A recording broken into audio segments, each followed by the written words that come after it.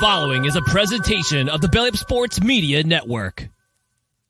14:20 in the morning, 14 minutes and 20 seconds where the sports talk to get you through your daily commute. Hot takes, recaps, best bets, and a little humor to get your day going in the right direction. Sit back, grab your coffee, and let's get into it. All right, 14:20 in the morning for this March the 13th, 2023. Today's show is brought to you by Manscaped and Manscaped.com. Use promo code 1420-SCAPED at manscaped.com today and save yourself 20% and get free shipping at manscaped.com today for all your men's personal grooming needs. Thank you once again for making us a part of your morning, this and every morning, coming at you live on Facebook Live, YouTube, Twitter, wherever you get your fill of 14:20 in the morning, afternoon, and night, and everything else we got going on. Right now, we're in the dog days of spring training a little bit.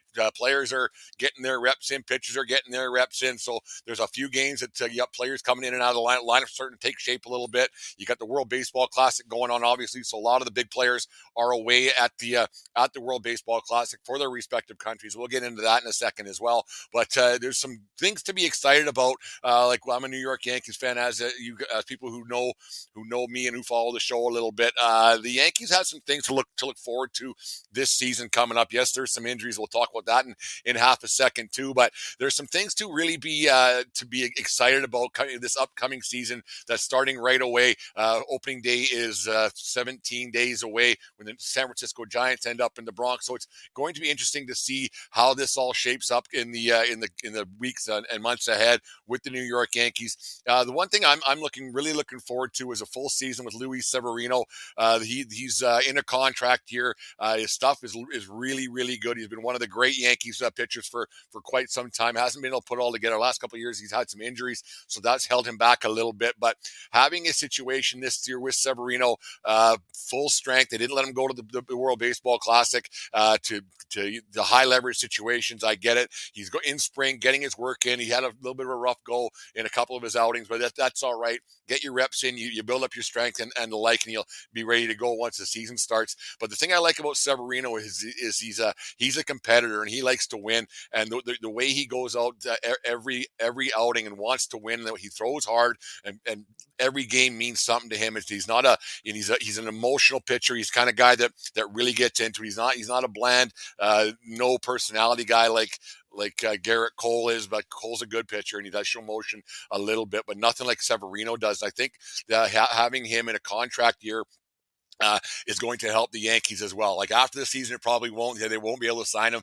because he'll be wanting his $35 million like everybody else. And having Rodon there and having Cole there and having another guy in Severino giving them $35 million apiece, this will probably be the last season that you do see Luis Severino in pinstripes. So that's too bad that we're going to see that. But with Severino being in a contract year and to a man, and look at Aaron Judge last season, you had Judge in his contract year. He bet on himself and he got himself 360 sheets over 9 seasons. And now you look at Severino, he's got a situation where he's in a contract year, and to a man, no matter what sport you're talking football, baseball, hockey especially, when guys bet on themselves in the contract year, they put up really good numbers, and the year after usually isn't nearly as productive. So who knows how that's all going to turn out for Severino and for Judge, what kind of year he's going to have, because like I've said before, pinstripes are heavy and that wallet's going to be a little bit heavier in the back pocket too. So expect Judge to take a step back. We don't expect 62 home runs out of Judge, but I'm looking forward to a full year of Severino.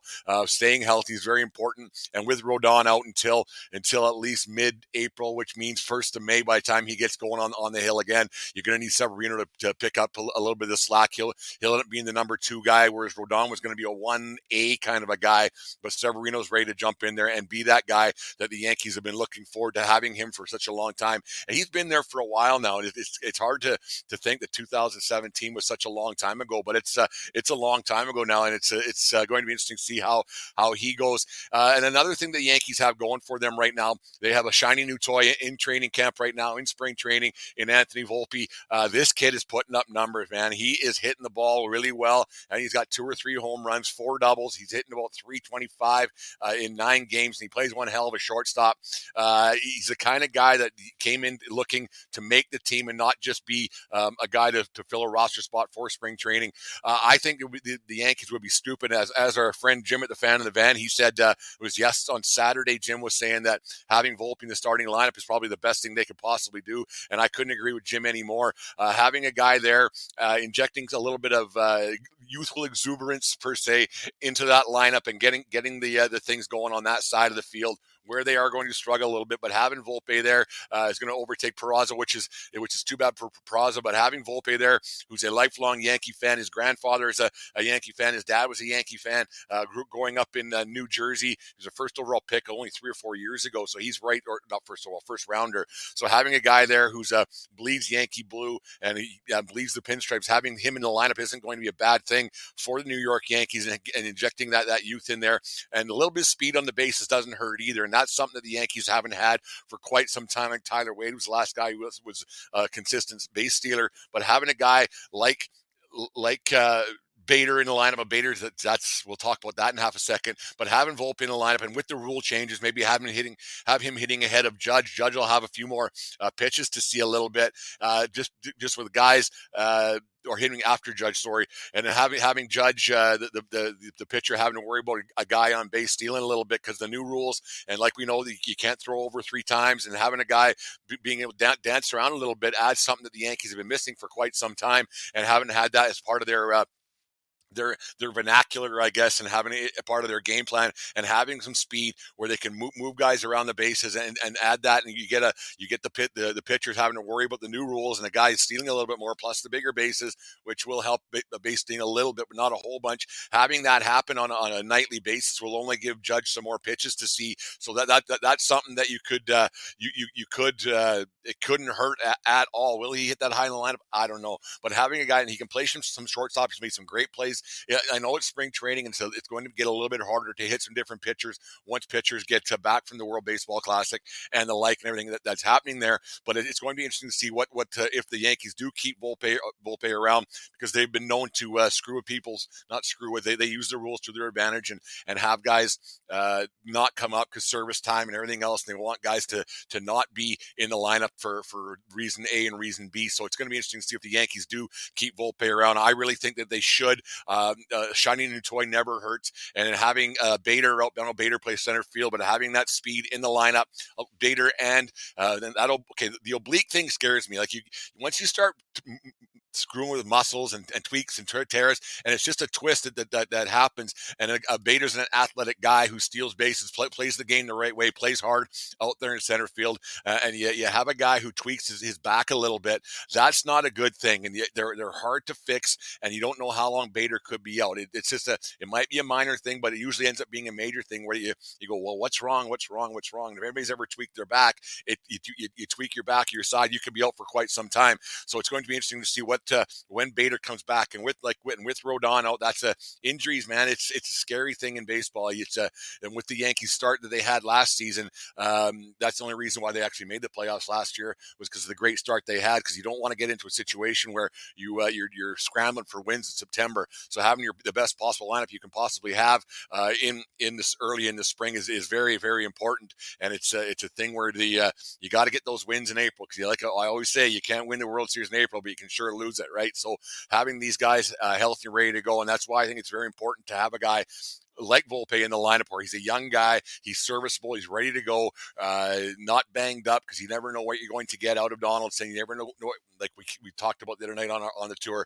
having Donaldson in the lineup is not an ideal situation, and DJ's not getting any younger either. So having guys in the lineup who can play in, day out, who aren't banged up from long careers, because it's a grind and it's tough. But having Volpe there, I think, would be a very good thing. And having Oswald Peralta as well, having him there, the younger guys, maybe give them a shot. It happened in 1996 with some guy named Jeter. It always comes back to old Jeter, right? So having him in the lineup, injected some youth into that lineup back then, and look what happened with that. I'm not saying that these guys are going to be the next core forward or anything coming out of the Yankee system, but that's how it worked X amount of years ago. They ended up winning a couple 5 World Series with that group. So it'd be nice to see the Yankees giving themselves a shot. Are they as good as the Astros yet? I don't know. Well, it's too early to see, but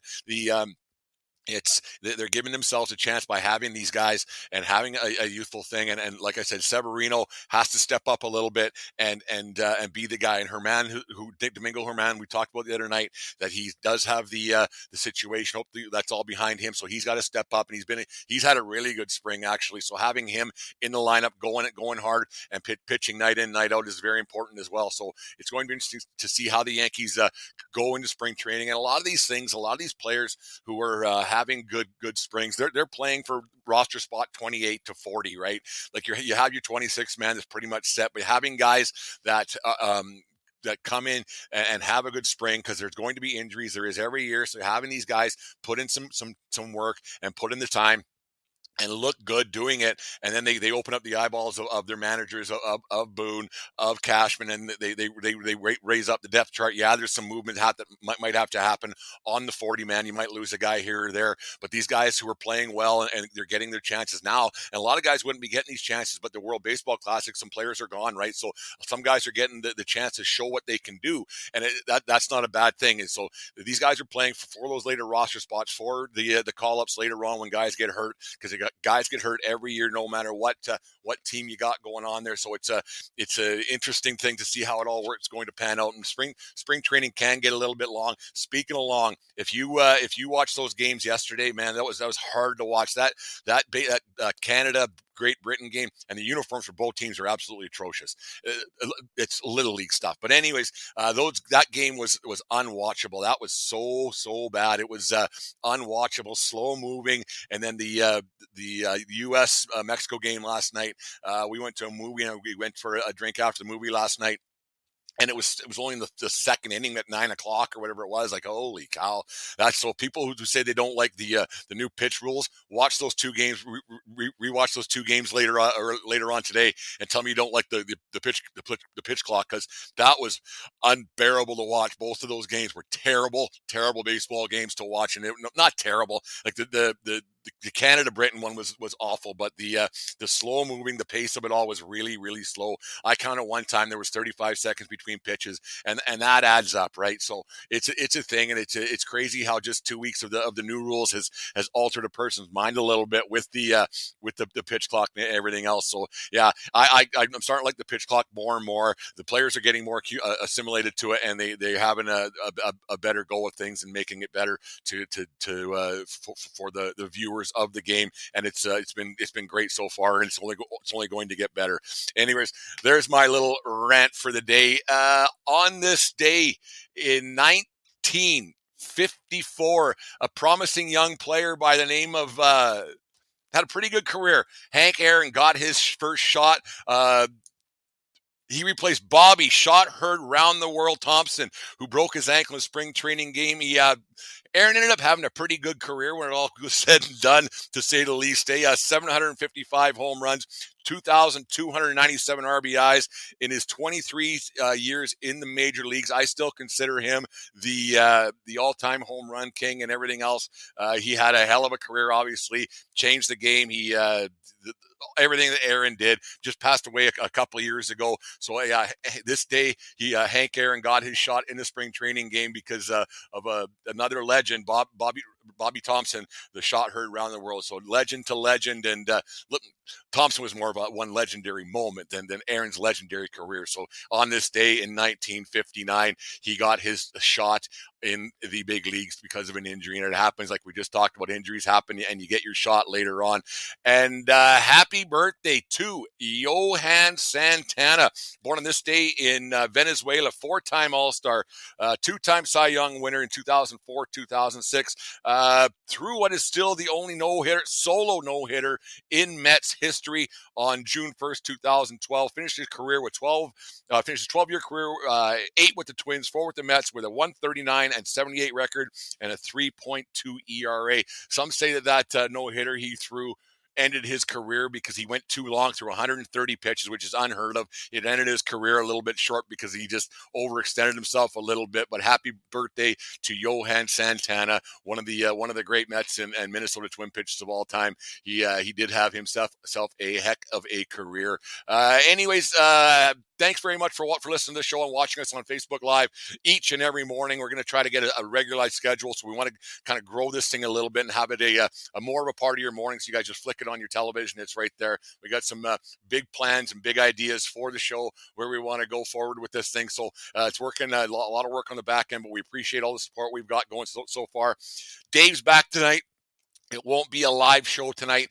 Just back, we'll record. It'll be up to afterwards on YouTube, but it'll be up on all our podcast stations. And if all our podcasts are, go and listen to a whole bunch of them. And so make sure you support our sponsors. It's very important that you guys do that, and it helps us keep this show going in the things that we're trying to accomplish. So once again, thank you very much for listening to the show on a daily basis. We appreciate it a whole bunch here at 1420 World Headquarters. And hey, have yourself a great day, and we will talk to you again later on tonight, but more importantly, 14:20 in the morning tomorrow morning. Anyways, have a great day, and remember, it doesn't matter where you are, it's who you're with. Have a good day, folks, and we'll talk to you tomorrow.